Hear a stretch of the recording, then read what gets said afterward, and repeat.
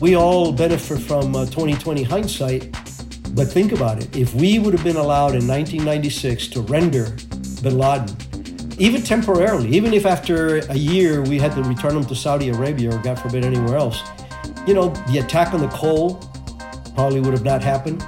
The bombing of our 2 embassies in Africa simultaneously would have not happened. We lost thousands of lives there.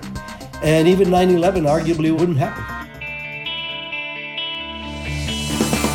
Welcome to the award-winning podcast, Lawyer to Lawyer, with J. Craig Williams, bringing you the latest legal news and observations with the leading experts in the legal profession. You're listening to Legal Talk Network. Welcome to Lawyer on the Legal Talk Network. I'm Craig Williams, coming to you from Southern California. I write a blog named May It Please the Court and have 2 books out titled How to Get Sued and The Sled. Well, the Central Intelligence Agency, better known as the CIA, is the principal foreign intelligence and counterintelligence agency of the United States government. The CIA's primary job is collecting and analyzing foreign intelligence and conducting covert action, and U.S. policymakers, including the President of the United States, make those policy decisions based on the information provided by the CIA. Well, today we have a very special episode of Lawyer to Lawyer where we're going to speak with a highly decorated hero and CIA shadow warrior who spent years fighting to protect the nation and a home that welcomed him as a child of communist repression.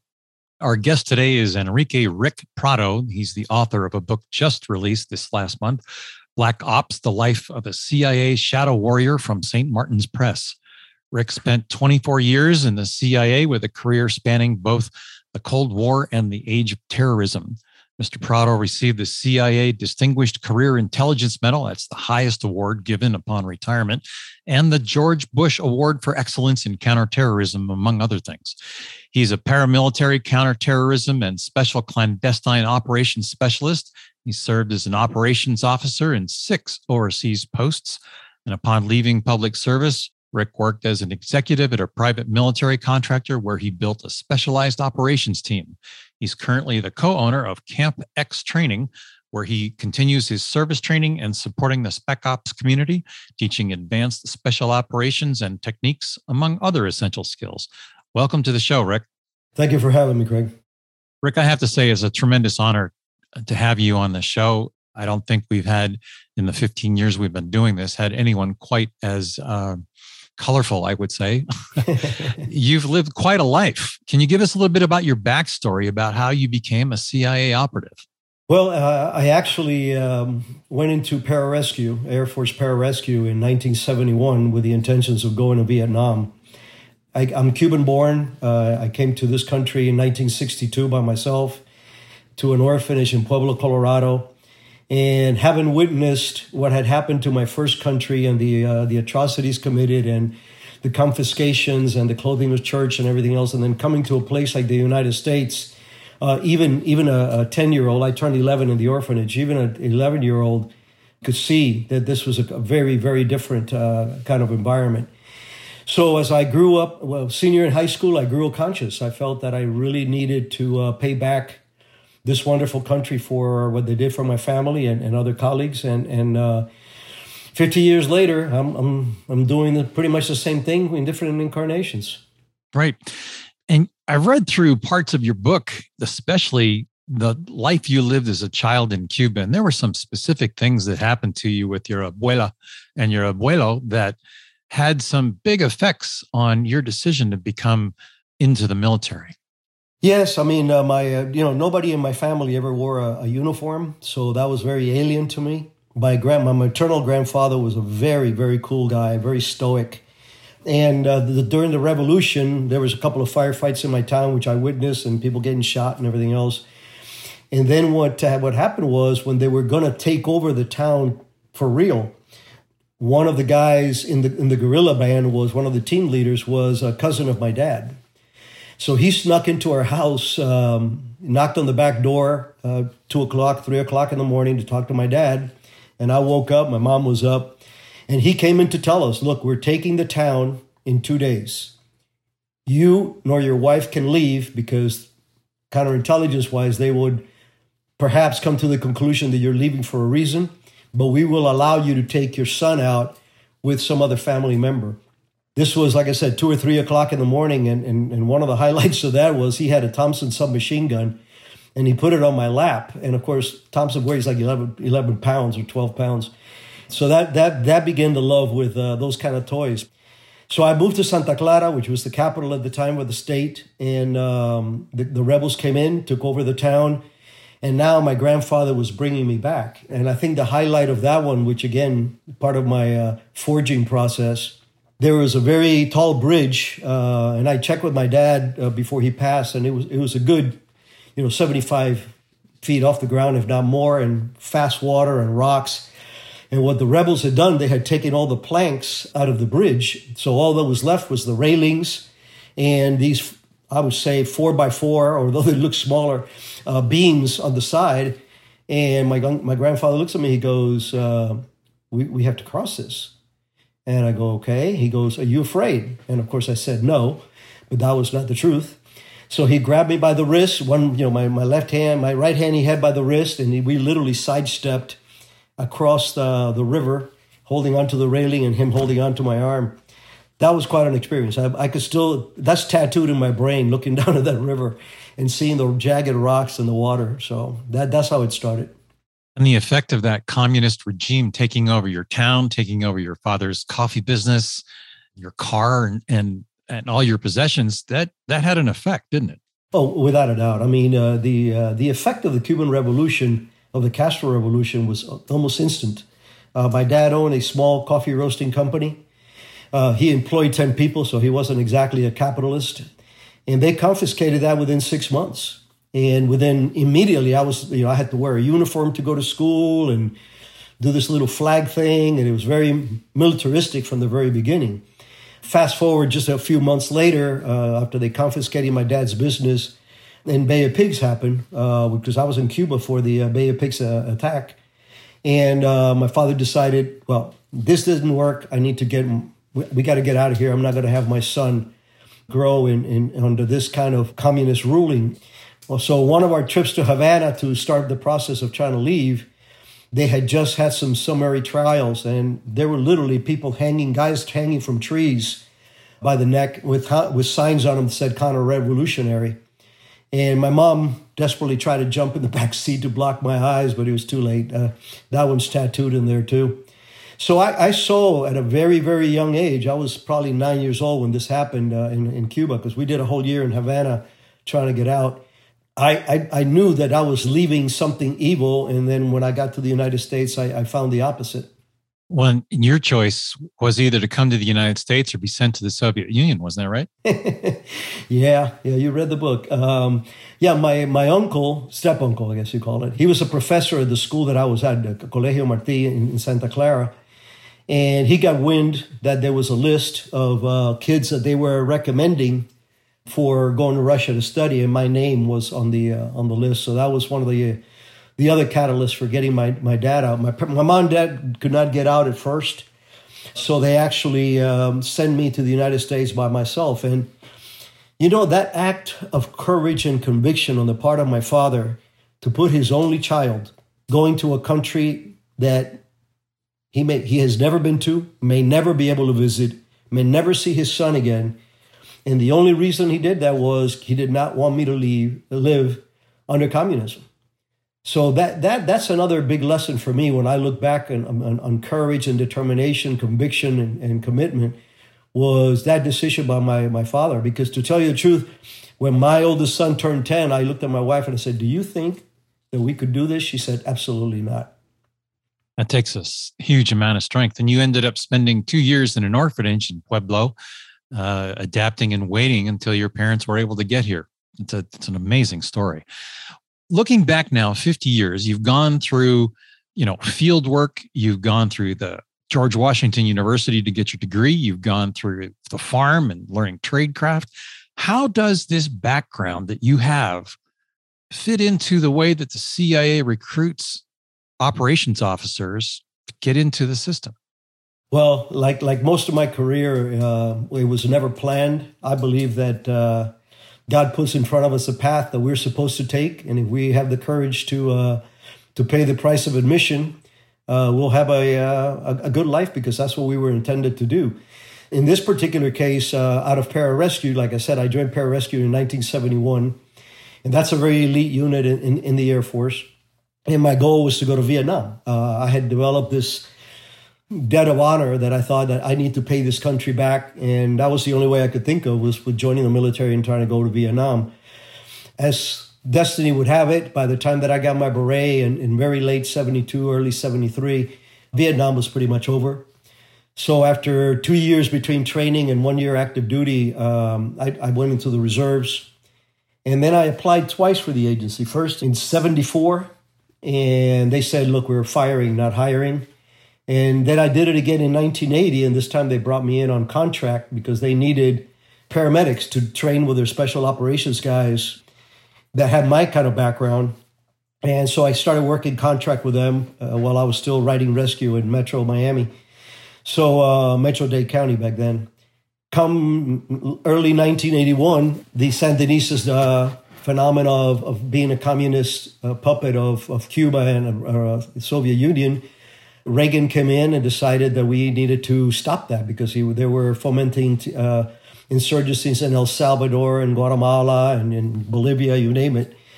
So they called me. They said, "Look, we have work for you. We don't have a native Spanish-speaking paramilitary officer that can pass off for a non-gringo," and that's how I backdoored the agency. And you practically went right from walking in the front door of the agency to Honduras and Nicaragua. I had zero training. They gave me a couple of days worth of briefings about what was going on in Nicaragua, the atmospherics of the Honduran support. They gave me some alias documentation and put me on a plane. And you became Alex. I became Alex. That's correct. Well, let's take a look at that big picture. I mean, let's admittedly kind of point out to our listeners what you were doing there. You were the point man, meeting with the various Contra groups, arming them and providing paramilitary training to have them fight back against the Sandinistas. Yeah, I mean, for the first 14 months I was there for a little over 3 years, and I literally slept in a jungle hammock Monday through Friday for most of that time that I was there. But for the first 14 months, I was the only American allowed to go to the camps because we were still hiding the American hand.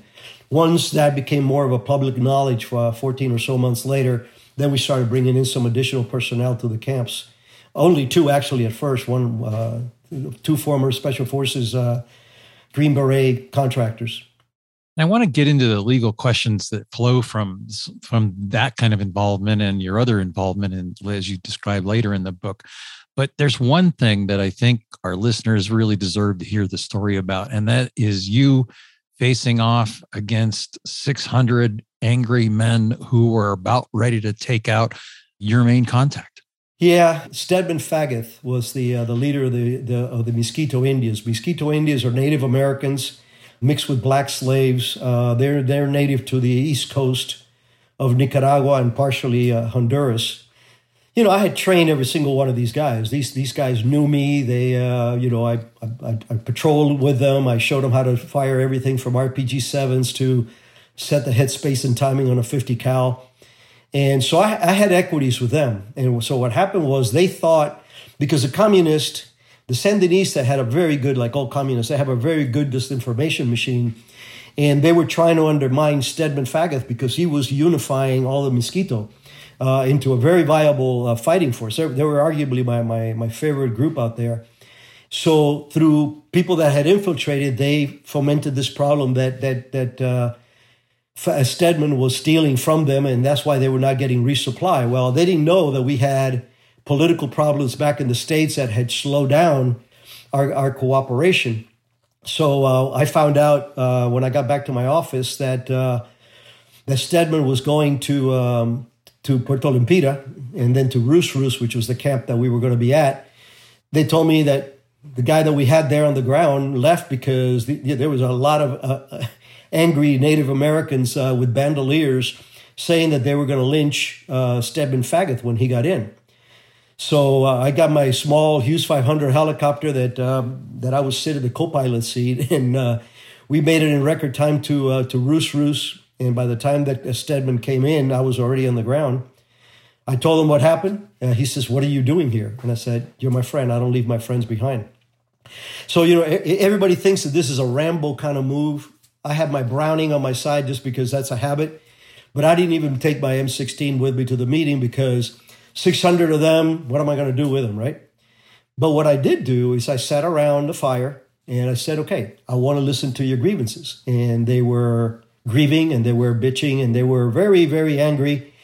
And then I looked at them and said, listen, this is the way this is. You guys are fighting for a democracy. So if you can get the rest of the Misura Sata organization to vote Stedman Faggoth out of power, we will honor that. We will respect that. But if you touch one hair of his head, I will personally lead the troops that'll go out and get you guys. Now, these guys, like I said, had trained with me for well over a year now, so they knew that I meant business. And then I promised them, I said, look, he is not stealing from you. Nobody's getting resupply. We're having these issues with the government. That's being fixed. And I promise you, I'll have some supplies for you here tomorrow. So I literally got on the radio, even unsecure, because the guy that before me had taken off our one-time pads. And I told my boss, Colonel Ray, I said, hey, whatever you do, I need a couple of aircrafts full of beans and bullets over here by tomorrow. And lucky for me, 8 o'clock in the morning, those planes were landing in Roos, and, peace reigned again in the land. I can't imagine. That's just amazing. Well, Rick, we're going to take a quick break to hear a word from our sponsor. We'll be right back. And welcome back to Lawyer on the Legal Talk Network. I'm joined by Rick Prado, a once covert operator of major rank and standing with the CIA, and also the author of Black Ops, The Life of a CIA Shadow Warrior. Personally, having read the book, I highly recommend it. It's an amazing read. Rick, it just blows my mind that you've gone through this. It really harkens back to, I think, what I read in the beginning of your book, where you said, if you get hit back harder. Yeah. It's a tough mantra, and it's, I think, a mantra that you used in throughout your life. But I'm curious about what you think from the standpoint of the political involvement that you faced as a field operative, now knowing what you know in your other positions in the CIA. But should more decision-making authority be vested in field operatives? Well, the agency has always, until it's been reduced of late, but the agency had the system that we have. The chief of station in a country sits to the right hand of God. Even headquarters will listen to them first. You really have to screw up as a chief of station to get headquarters on your case, because our leadership is all made from people that made it through the ranks and they worked for COSs, and now they've been COSs. Now they were division chiefs or whatever. So that respect was there. So there was a lot of authority at the chief of station level for the greater part of my career, albeit later on in the early 2000s, that was degraded quite a bit. And I think, for whatever reasons, but absolutely, I felt that for the most part, they would listen to us when we had something to say in it, but it was always through the chief of station. You've talked on the CBS Sunday Morning interview that you did about bin Laden and the CIA's opportunities being so close to him to take him out and honestly prevent 9/11, or at least bring him in for questioning, as you said. What was the holdback there? Well, yes, I'm a plank owner of the bin Laden task force. I was the deputy chief of station. We started that late 95, early 96. And shortly thereafter, we literally had a very good friend of mine who was also part of that CBS program at the end, Billy Waugh, a legendary Green Beret and legendary contractor in the agency for 20-some years afterwards. Billy was literally hiding in a safe house overlooking bin Laden's compound, and the first photographs that we got was by Billy taking him of bin Laden. We knew what his security detail, if you want to call it that, was. We knew what car he drove. He often got in his car by himself to go to places, because at the time, Khartoum, Sudan, was literally a hotel for terrorists. Terrorists of all ilk could go there, and as long as they paid the right money, they could live there. They would have driver's license, and nobody would mess with them. And that was the case with tons of terrorists, and that's what Billy was there to do, keep tabs on them. Billy Waugh is the guy that actually found Carlos the Jackal, Elis Ramirez, one of the most renowned terrorists in Europe in those years. But anyway, we, the agency, and we from the Bin Laden station, we proposed several times up the ladder to allow us to interdict Bin Laden, to disrupt Bin Laden. Well, I'm not talking about necessarily shooting them, although Billy Waugh himself told me, he says, look, I was so close to him yesterday that I could have stabbed him with a pencil. But we knew that we could take a small team of guys in there, well-trained with the right, and literally kidnap him and drag him out and bring him to justice. Now, we all benefit from 2020 hindsight, but think about it. If we would have been allowed in 1996 to render Bin Laden, even temporarily, even if after a year we had to return him to Saudi Arabia or, God forbid, anywhere else, the attack on the Cole probably would have not happened. The bombing of our 2 embassies in Africa simultaneously would have not happened. We lost thousands of lives there. And even 9/11 arguably wouldn't happen. So what's the evidentiary standard that you use to determine whether you want to interdict someone? And what is the standard that's used by the people higher up to make a decision whether to do that or not? Well, at the operational level, we had all the dots and all the T's crossed. We had everything in line. We knew that he was training some very radical Muslim Arabs. He came from the Taliban, which is primarily Afghani, and he is Saudi. He was Saudi. But we knew that he was training these really radicalized former mujahideen. He had several training camps that we knew from overhead and everything else that they were training in terrorist tactics. We knew that he was donating incredible amount of money to other causes. And, the way that I described him when I was in the Bin Laden task force, I said, this guy he's becoming the godfather of terrorism. He is developing ties with so many different organizations that he is really force multiplying and coordinating a lot of these things. And that's what Al-Qaeda actually stands for. It means the base. He became the base that, linked up with all these other terrorist organizations out there. I'm going to preface my next question with a very fine point I think you made in your book, which is that in America, we think that it's everything should be fair play and due process. But once you leave our boundaries, the rest of the world is not like that. It's full of corruption and evil people and people that don't care about the ultimate outcomes. But there has to be, as an American, you have to ask this question of the CIA. Should we be applying the United States Constitution and our morals and the things that we live by to foreign nationals in circumstances like this? Or which laws should we be applying? Or do we just apply a moral code of what we know is correct? I think a moral code of what we know is correct is a much better than affording people the privileges that we have in the United States, because we have millions of Americans that have died for that freedom. And there's a lot of people out there that don't deserve that. They're not our neighbors. They're not our friends. They're our enemies. And you cannot judge the morality of your enemy by your own. You'll lose every time. There's things that the terrorists would do that I could never do. Shoot a kid just to force a father to go blow something up. Happened to us in Iraq. So I'm a firm believer that the U.S. Constitution in the U.S. is hallowed ground. That's where these things apply, and everybody else is in a let's see who you are kind of mode. Obviously, we have our allies, the Brits and stuff like that. We would never work against them. But the one thing that I can guarantee you is I never in the almost 25 years that I had was in CIA, I never saw us targeting anybody for either arrest or for compromising him with the cops or whatever, that it wasn't morally justified. We knew that these individuals were out to do us harm, and we needed to do that, to take OPCON and prevent that. Well, I have to take this conversation and turn it to current events. We have the situation between Russia and Ukraine. We've had at least one United States senator call for Putin's assassination, and been roundly criticized for that because, it certainly opens up the vice versa, that Russia could try and assassinate our president. What's your perspective on what we can do in this instance from a covert standpoint to be able to resolve this? And, don't give away any CIA secrets here, but what are your thoughts? Well, let me start by saying that, again, you cannot judge our morality by that of our enemies.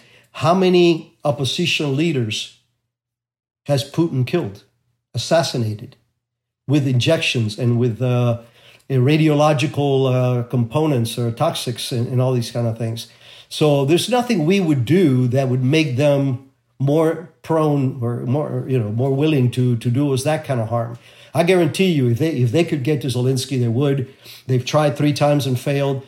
If they really thought that the Biden was an impediment to their effort, and they could get to him, they would have no qualms about doing anything like that. I don't believe that we're in a position to assassinate anybody, especially the head of a country.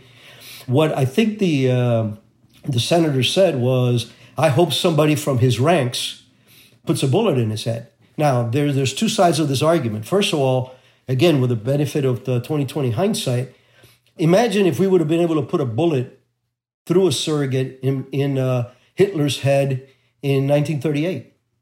How many millions and millions of lives on both sides of the fence would have been saved? So what I said, and I said this in a later interview, what I would hope is that some of these oligarchs, there are 100 billionaire oligarchs in Russia, and they are bleeding money. Their yachts are being confiscated. Their accounts are being frozen. These guys are literally losing tens of millions of dollars a day. That one of those, or the collection of them, could force Putin out. Now, force Putin out could be buying up all the opposition or having somebody taking him out. That's their problem. Where the senator was a little naive was nobody that's really next to Putin, that is part of his inner circle, is going to kill Putin. Even if there's a little bit of love lost, they're on the same boat. If Putin dies, those guys die. So, but again, I think the oligarchs have the power, the money, and definitely the incentive for trying to stop him from doing this stuff. And to tell you the truth, I honestly think that Putin had made a very bad decision, and he's desperately trying to prove otherwise. Right. Well, and what's going on now in terms of the supply lines from the NATO countries moving into Ukraine has quite a lot of an echo from what you did with the Contras. Absolutely. I mean, you're talking a very similar program.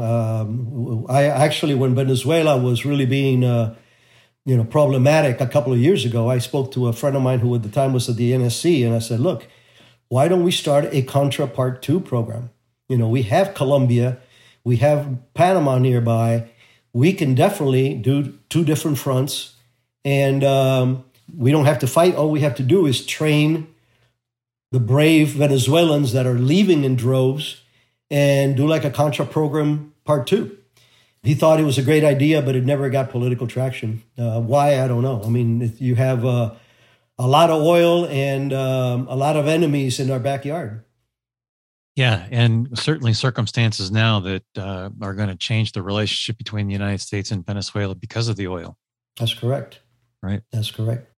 Well, Rick, this has been an absolutely fascinating discussion. I could go on for hours just sitting down talking with you and reminiscing or hearing about your stories, because it's almost like it's James Bond, without the tux. Yeah, and I'm still waiting for my Aston Martin. Maybe it'll show up one day. But you had your Walther PPK. I did. I actually did carry one in my ankle most of the time. Well, Rick, it looks like we just about reached the end of our program. So I'd like to take this opportunity to let you share your final thoughts and give us your contact information so that folks can learn about your book, Black Ops: Life as a CIA Shadow Warrior. Well, thank you. I mean, you can go to rickprado.com, and that'll take you to all the vendors. I don't sell books directly, and neither does the publisher. It goes to Barnes & Noble and Amazon and a couple of others. And what I would like to say about the book is that the book was written for the right reasons. And those right reasons was, I despise the reputation that my poor agency has. We're the most malign agency in the federal government. And all we know about CIA, it comes from the movies, Hollywood. And that is not only unfair to the agency, but it's unfair to the 137 people that we have that have sacrificed their lives, most of them anonymously, and bear 137 stars on our wall of honor.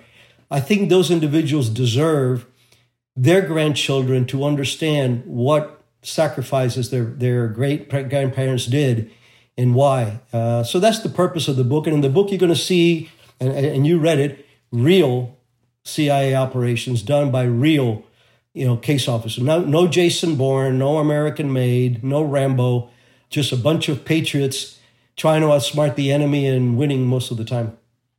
Well, Rick, thank you. And I highly commend the book. I think it's time that America learns the truth about the CIA, certainly with the war in Russia and Ukraine and the historical war of World War II. We need to learn from those experiences. And your book really helps out with that. Thank you very much for having me. Well, Rick Prado is one amazing man. Reading the book will convince you that he is every bit of a Jack Ryan from the Tom Clancy novels and a little bit of James Bond all swirled in. But he's done significant things to protect our country and could have done other significant things to protect our country, but was held back because of a lack of political will or stomach for the kinds of things that CIA field operatives do. Right now, we've got the war raging in Russia and Ukraine, the potential for World War III, if it's not already. We haven't learned the lessons from World War II yet, although people like Rick Prado have been out there trying to teach that and prevent that. So it seems that it's a worthwhile read in his book, and perhaps to learn a little bit better about what the CIA does, how our laws as a country apply, and how they apply in foreign situations. It is a little bit clandestine, and it is a little bit controversial. It certainly was with the Contra Sandinista affair. And as these days, everything tends to turn political, but there's also good reasons for the laws and the way that they're applied, and whether they're applied internationally or applied here at home. So listen up, learn from Rick, and take a page. And for our listeners, if you like what you heard today, please rate us on Apple Podcasts, your favorite podcasting app. You can also visit us at LegalTalkNetwork.com, where you can sign up for our newsletter. I'm Craig Williams. Thanks for listening. Please join us next time for another great legal topic. Remember, when you want legal, think lawyer to lawyer. Thanks for listening to Lawyer, produced by the broadcast professionals at Legal Talk Network. Subscribe to the RSS feed on LegalTalkNetwork.com or in iTunes. The views expressed by the participants of this program are their own and do not represent the views of, nor are they endorsed by, Legal Talk Network, its officers, directors, employees, agents, representatives, shareholders, and subsidiaries. None of the content should be considered legal advice. As always, consult a lawyer.